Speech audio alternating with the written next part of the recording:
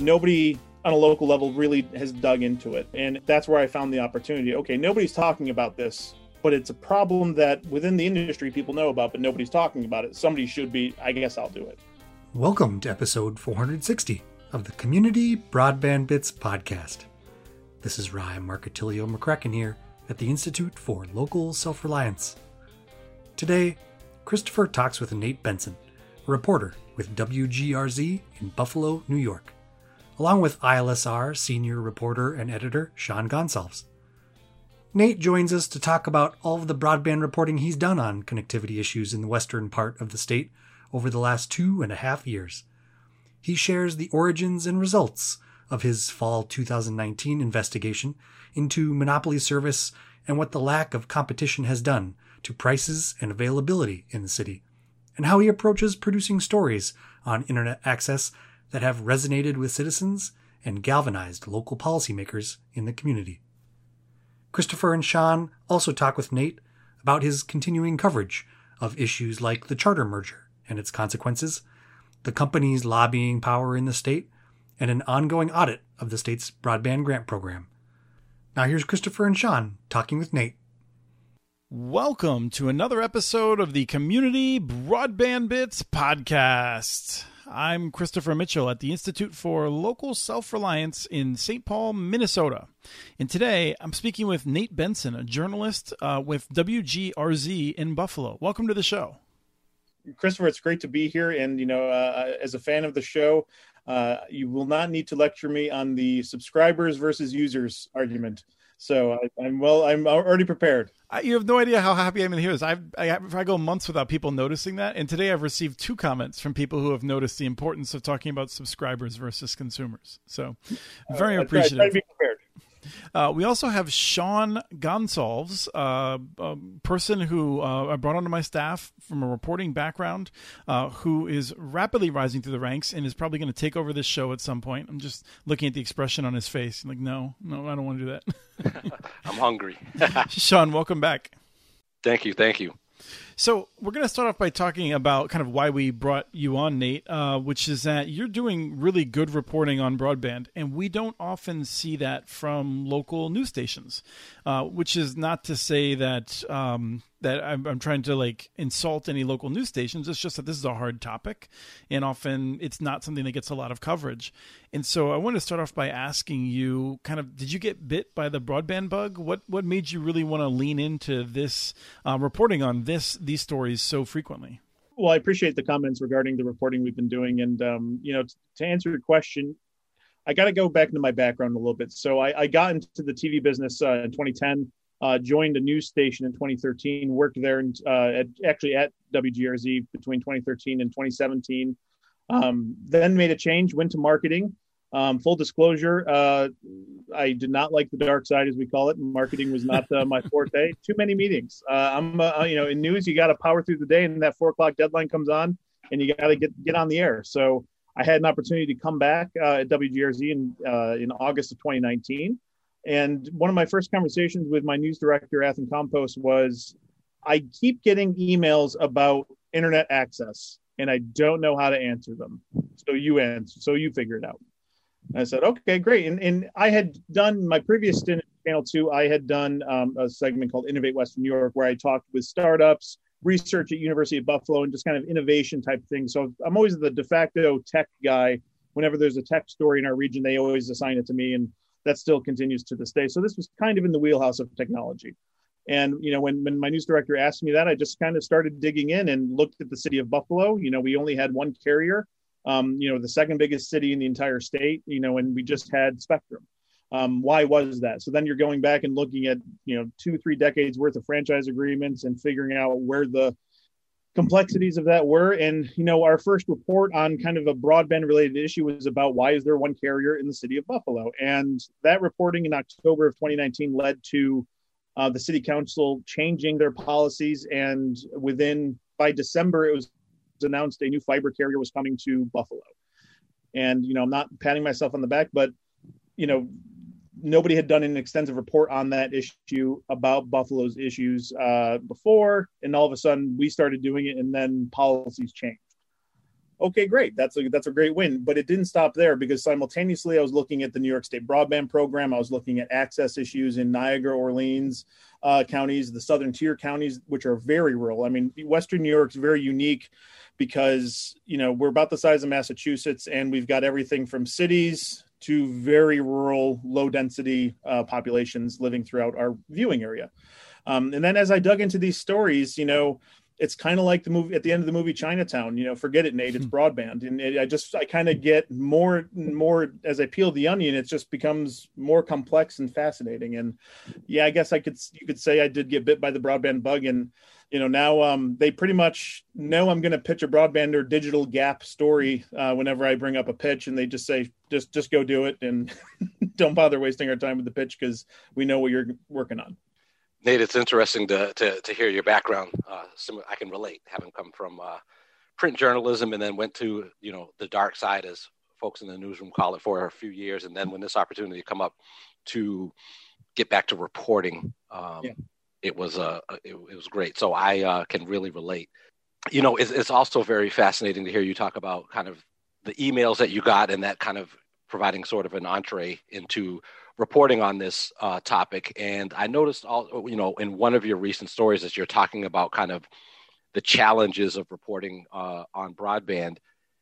It took you 2 years to get an interview from an official with the New York State Broadband Program Office. And I am dying to hear the behind the scenes kind of back and forth that you might have gone through, and to hear, obviously why you think they were so reluctant. I have an idea, but I'd love to hear you talk about that. As I started looking into broadband, obviously, Governor Cuomo had a very ambitious program that he announced in 2015, which was the Broadband for All program. And, at the time in 2015, I actually went to Albany. I convinced my boss at the time to let me go. And I talked to David Sellaway, who at the time was the director of that program. He has now since moved on to a different administration. And I believe Jeffrey Nordhaus took over the broadband office, and now Scott Rasmussen is in charge of it. So they've had several leaders turn over.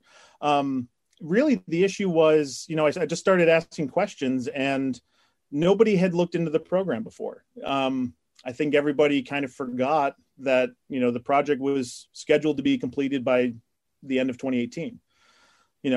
At the time I started asking questions, it was October of 2019. So they were at that time less than a year overdue.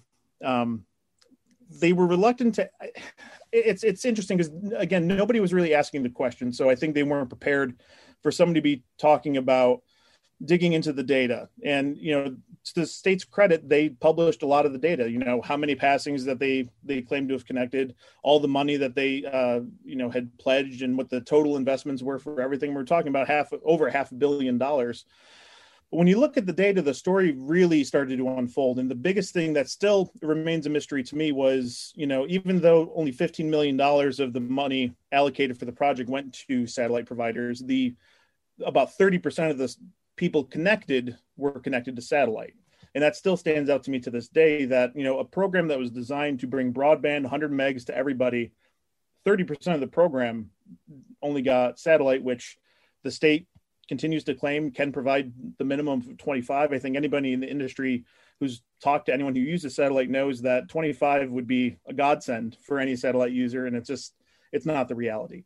There's a joke, or sort of like a statement people have attributed to Netflix over the years and different things, but over a certain time frame, I can deliver 25.3 by a truck. I just put a bunch of hard drives in a truck and drive it around, and on average, I'm delivering 25 megabits a second. If I get that truck to you every other day or something like that, with just zettabytes of data, right? I mean, this 25.3 fixation does not describe broadband. This is clearly not good enough. And I think anyone who follows it knows that that's going to be changed. And the pandemic has certainly, played into that as well. But going back and, I asked for an interview at the spring of 2019. I said, listen, I think, you've made some claims, and, but me talking to the boots on the ground, so to speak, people who you've said you've connected, tell me otherwise. So, they didn't, they wanted to provide statements, and the statements were always 98% of the states connected. And, it's first in the nation, and, touting Governor Cuomo, the state broadband office is not it's a government office, but it's within a corporation called Empire State Development. Empire State Development controls a lot of projects across the state. And it's a way for essentially the governor's office to control what the project is doing, what information gets out. And it's a developmental tool. In a lot of states, not just New York, have similar type programs, but, ESD, as we call it, is the tightly controlled entity within Governor Cuomo's administration.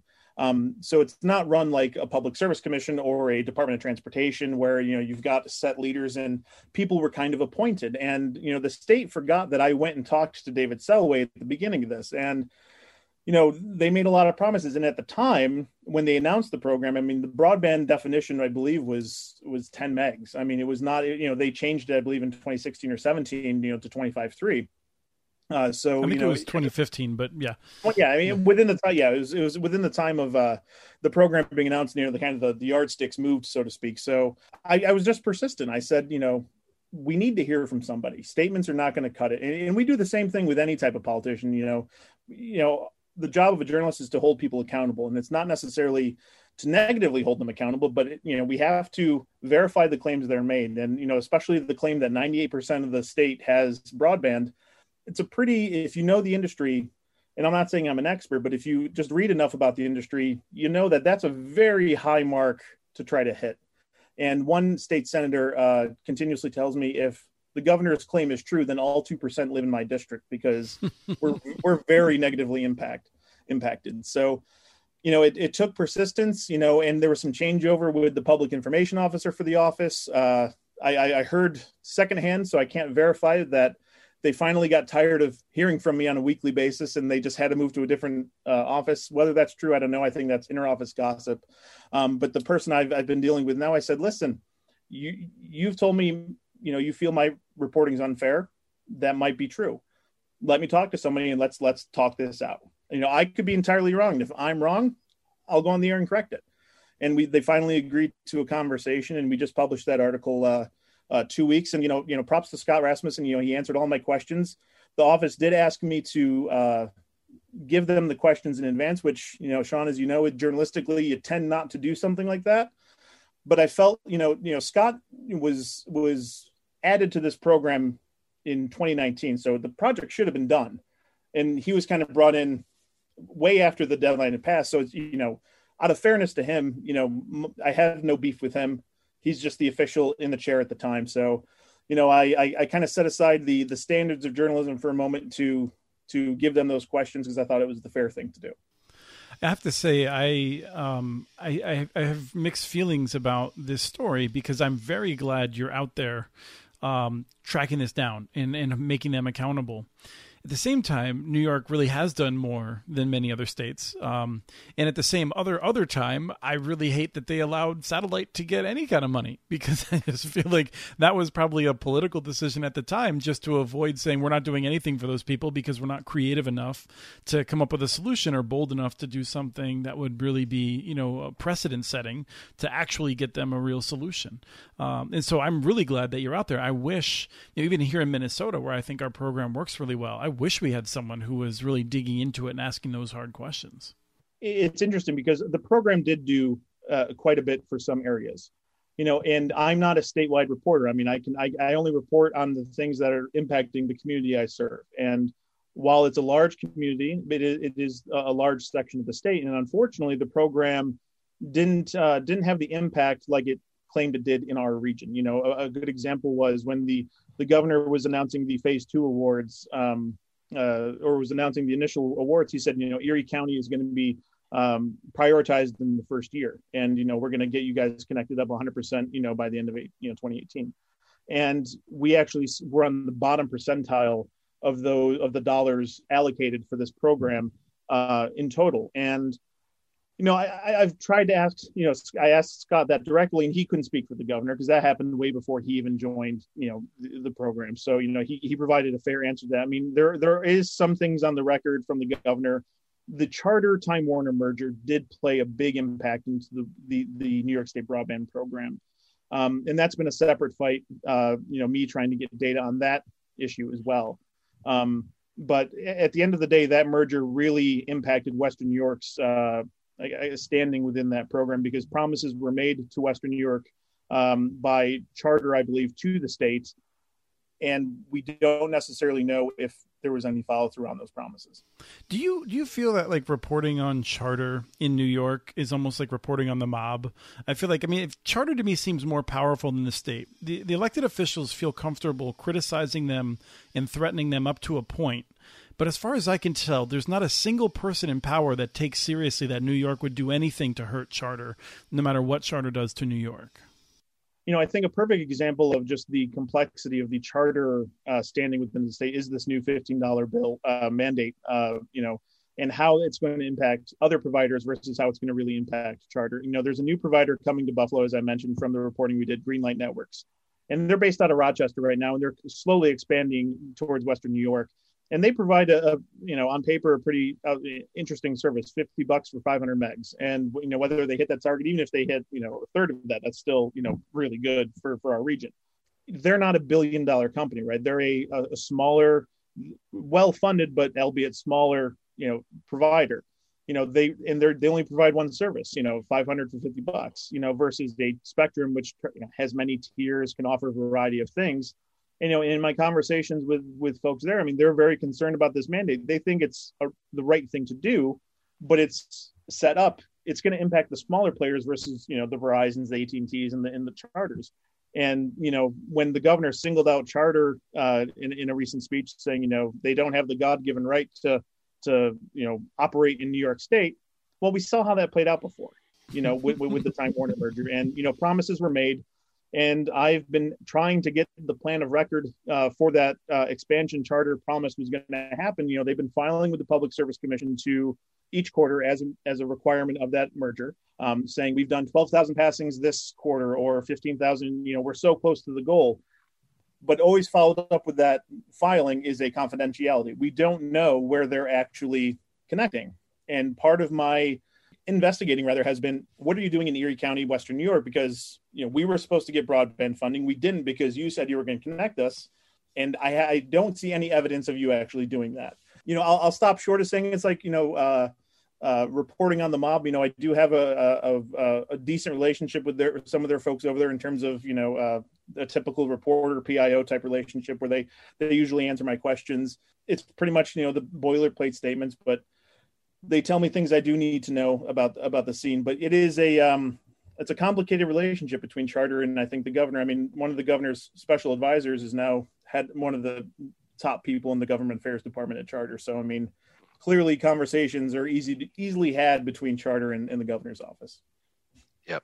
And let me, I'm going to show my bias here, coming from a print journalism background, but, my experience as a consumer of, or a viewer of local television news, and I think this speaks well to WGRZ's commitment to covering this topic is, my experience as a viewer is fire, car accident, some violent incident. If we can't find one locally, we'll go to one of our affiliates in New Hampshire or Florida or something like that. Sports, weather, and then, a cute, warm, fuzzy thing. Good night, rinse, wash, repeat. Not a lot of type of coverage like this. And so I'm fascinated that your coverage has been, what it has been, and that you've been given the bandwidth, pun intended, to cover this topic. And that he's done it better than most print journalists, just to be very Amen. clear. Amen. Thank you. Amen. But I was actually interested to hear, you obviously report in a very visual medium, and I'm wondering, is it a challenge reporting on this particular topic? With all the complexities and so many parts of this that are unfamiliar to most folks. Is that a challenge in reporting on this? Or how do you, what kind of aids do you use to try to tell the story in a visually compelling way?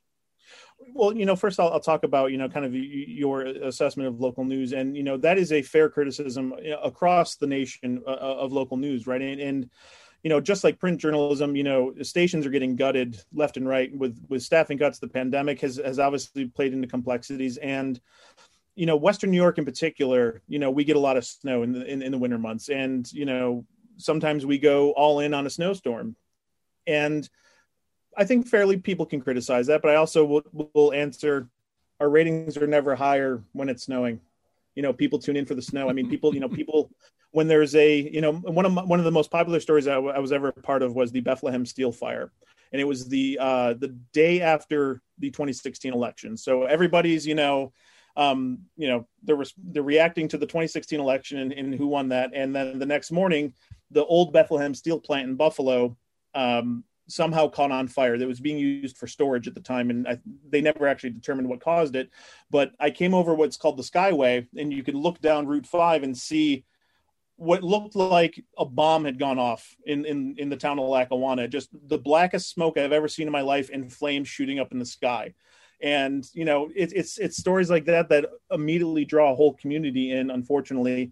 That being said, I'll tip my hat to not only my station, but several stations in our market put in a lot of resources for investigative journalism. And we partner with a nonprofit called Investigative Post, who works with us as well. But the other stations, I'll give them credit too. They do a lot of good investigative work. Another station did a lot of the work on the Catholic Church scandal, sex scandal several years ago. We did as well. We were all kind of on top of that. But we invest a lot into investigative journalism. So, to answer your second question, it is hard. It's very hard to make broadband visually interesting, right? And, I try to rely a lot on graphics and explaining the data in graphic form. I've gone to pretty much every corner of my viewing area to get signs that I see on the side of the road, internet, new internet, $99, and I've called those numbers before, and it's just satellite. They're always in rural countries, and I'm sure Minnesota has them and other markets have them too. You go out into the sticks and you'll see a sign tacked to a telephone pole, and that's when you're in an area that does not have really any internet access. So it's certainly a challenge. I'm fortunate I've been doing this long enough. I started editing video when I was in high school. My high school had a TV station, and we, produced basketball games and football games. We had a morning show that was probably the worst thing in the world, but at the time it was the coolest. So I got a leg up in doing all of that, and I've just kind of honed my skills to be able to quickly create graphics looks for, this story. And I, to save those templates to be able to just quickly churn out graphics. And you just have to find a creative way to tell that story. And, we try our best. I've got a lot of video of just wires and, cell towers and, little hubs that I know have internet on them. So, but it's absolutely a challenge. But I think people have responded to it locally, because a lot of people have said it didn't feel like a boring data story. So thank you. Those have been some of the comments because investigative journalism, and this story is not necessarily investigative. It's just, digging in deeper to a degree. But any investigative story, can be hard to sell on TV because it can sometimes be very in the weeds. And obviously broadband is very much in the weeds.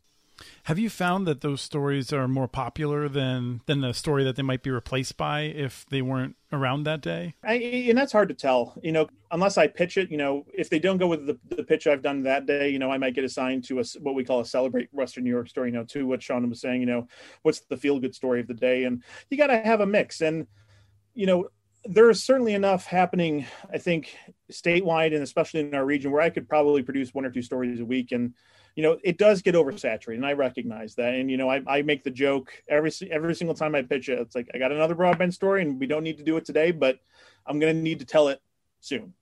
It can be challenging, but they've been popular because they've been getting results, especially those first few stories we did where it led to actual policy change.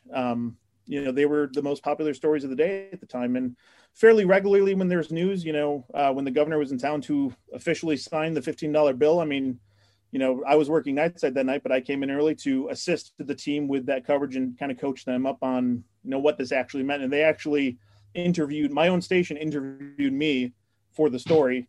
I didn't tell the story, so it was kind of a unique experience because I've kind of become that expert, right? And again, I'm not necessarily, I have no industry experience. I've just read a lot of documents and, followed websites like yours to, keep my finger on the pulse of what's happening. I'd like to actually go back to one thing in particular that you recently reported about this audit that the state comptroller's office is conducting of the broadband program in New York. I think your reporting said it should be released soon. And so I'm curious to know first of all, do you know when that will be released? And do you have, what do you expect it will reveal? unbeknownst to me, when I first reported on that, I believe it was October, November, the audit actually started after some of our initial reporting last February. They started the audit in March, which, audits are never really a news item, unless a controller really wants to. Everything's political, right? So usually the controllers and the governors are usually butting heads, even if they're both Democrats. There was no initial release on this. So, when I kind of caught wind of it, because I just happened to randomly ask, I'm like, by chance, are you guys auditing the program? Oh yeah, we've been auditing it since March. I'm like, oh, well, great. They said it would be done soon at that point. And that was back in October, November. And I've followed up every month. And, basically at this point, I'm like, hey, it's me. Question mark? Like, do you have anything for me yet? And I get it. Audits are complex, and obviously with the pandemic, it's a lot harder. And also, audits require cooperation. And I'm not necessarily alluding to nobody's not cooperating, but we're past a year now where that audit has started, and I'm very curious when we'll get that. As for what we expect that's going to say. It's hard to say that, they're looking at the dollars committed and the dollars, spent and what the results were. And I don't think it's going to be too surprising if you've seen some of the reporting we've done, what's going to come out from that audit. There wasn't the dollar for dollar match that was promised. And in some instances, they weren't even close. I can understand, some are, a little close, but when we're talking, sometimes the state would put in tens of millions and the private match was only 1 or 2. I think it's just going to break down that a lot more. And in terms of the timing of when it'll be put out, like I said, everything's political. November's coming up. People want to get reelected. Who knows? I'm anticipating it soon. But I know the office knows I want it. They said they'll get it to me as soon as they have it available. Because again, and I'm not patting myself on the back, but I've been looking at this closely. I don't think anyone besides me, at least in New York State, is actually interested in the audit. So they're not. I don't even know if the controller's office is, really looking forward to it. I don't know, but it's going to be interesting what that breakdown is, because it's probably not going to be too surprising, just based on what I've been looking at for now over almost 2 years. But perhaps I'm wrong. Perhaps there's some gross misconduct. And that's just going to keep the story going. I mean, whenever government's in any project, right? I mean, there's the potential where everything was promised and not delivered. I mean, the big thing for our viewing area is the Armstrong Communications Project in the Southern Tier. And the one thing I've been digging into is they applied for RDOF money.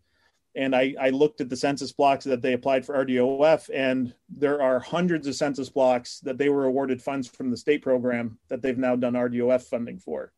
And I can't get them to answer my question as to why. It could be completely justified, completely reasonable. And that's, again, I'm not an industry expert. But at least on the surface, you're asking for money for funding for census blocks you should have already completed. Right. And to me, that there's smoke in that hay bale fire. Mm-hmm. So you expect this audit to be mostly sort of a financial audit, not so much a data audit? Because I know one of the things that you've reported frequently is about this claim that the governor continues to make about this 98% coverage, which is likely to be not true, but. I don't anticipate it being a data audit. I could be completely surprised, and maybe that is part of their investigation. They have not. They've told me some things, and a lot of the things they've told me kind of line up to the things I've already reported.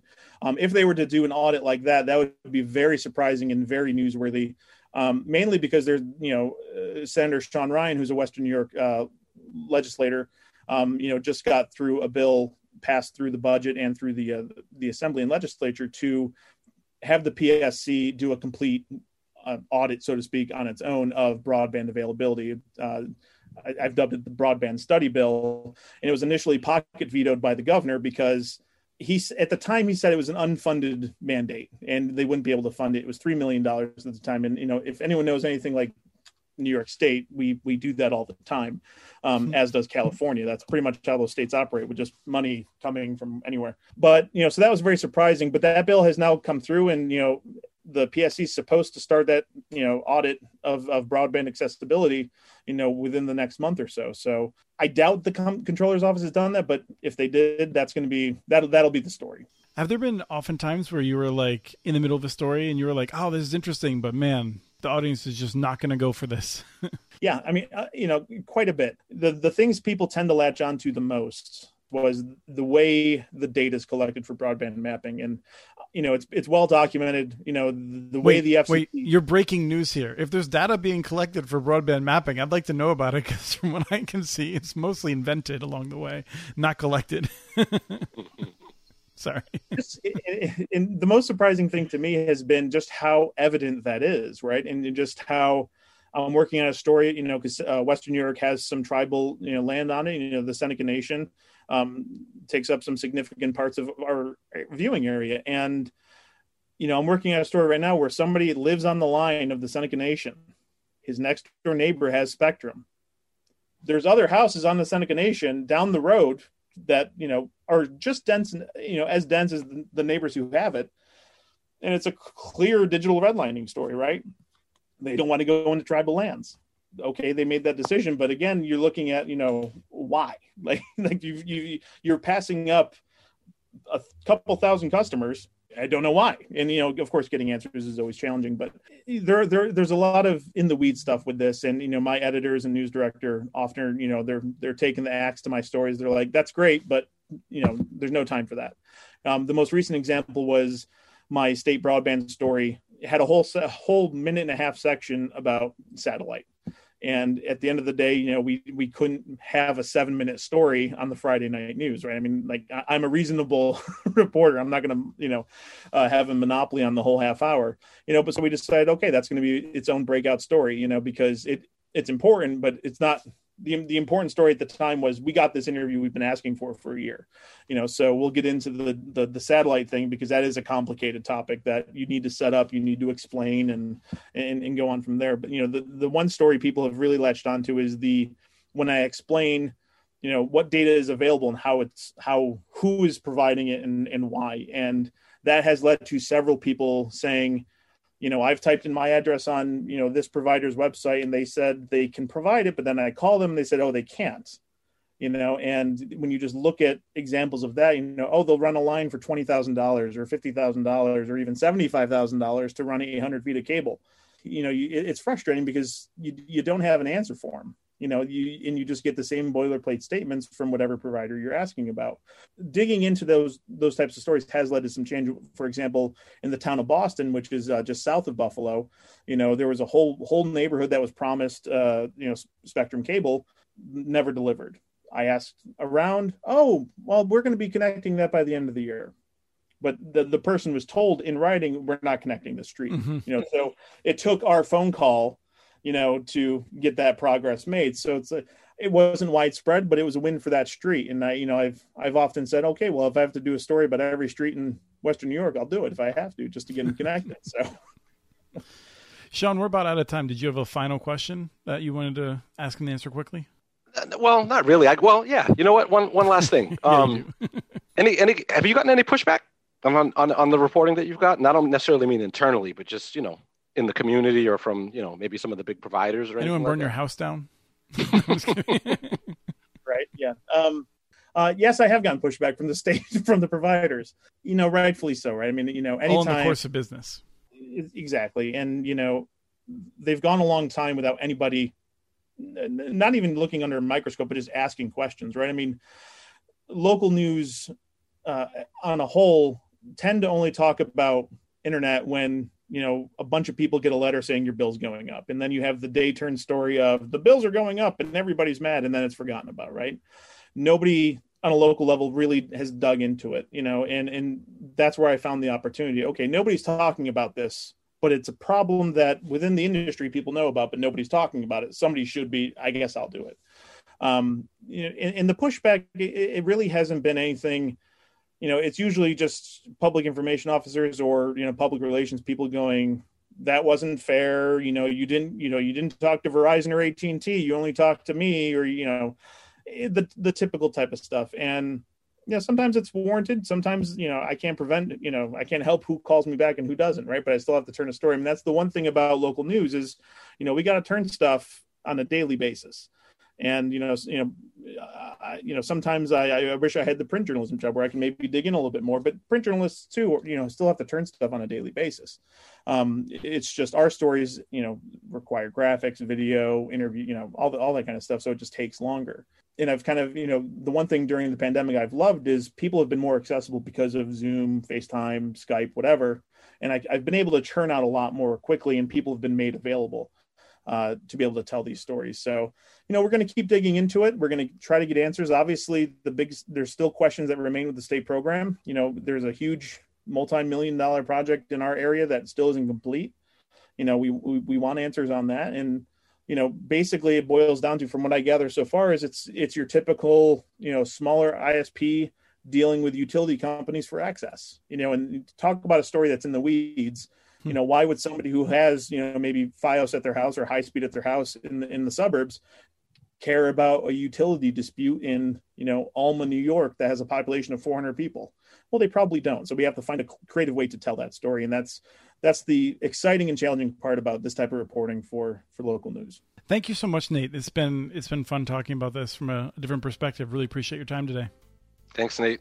Right on. WRITE. Yeah, happy to be here. Thank you so much for the work you guys do, and just highlighting a lot of issues that are not only happening in New York but elsewhere too. That was Christopher and Sean talking with Nate Benson. We have transcripts for this and other podcasts available at muninetworks.org/broadbandbits. Email us at podcast@muninetworks.org with your ideas for the show. Follow Chris on Twitter. His handle's @CommunityNets. Follow muninetworks.org stories on Twitter. The handle's @muninetworks. Subscribe to this and other podcasts from ILSR, including Building Local Power, Local Energy Rules, and the Composting for Community podcast. You can access them anywhere you get your podcasts. You can catch the latest important research from all of our initiatives if you subscribe to our monthly newsletter at ilsr.org. While you're there, please take a moment to donate. Your support in any amount keeps us going. Thank you to Arnie Hughesby for the song Warm Duck Shuffle, licensed through Creative Commons. This was episode 460 of the Community Broadband Bits podcast. Thanks for listening.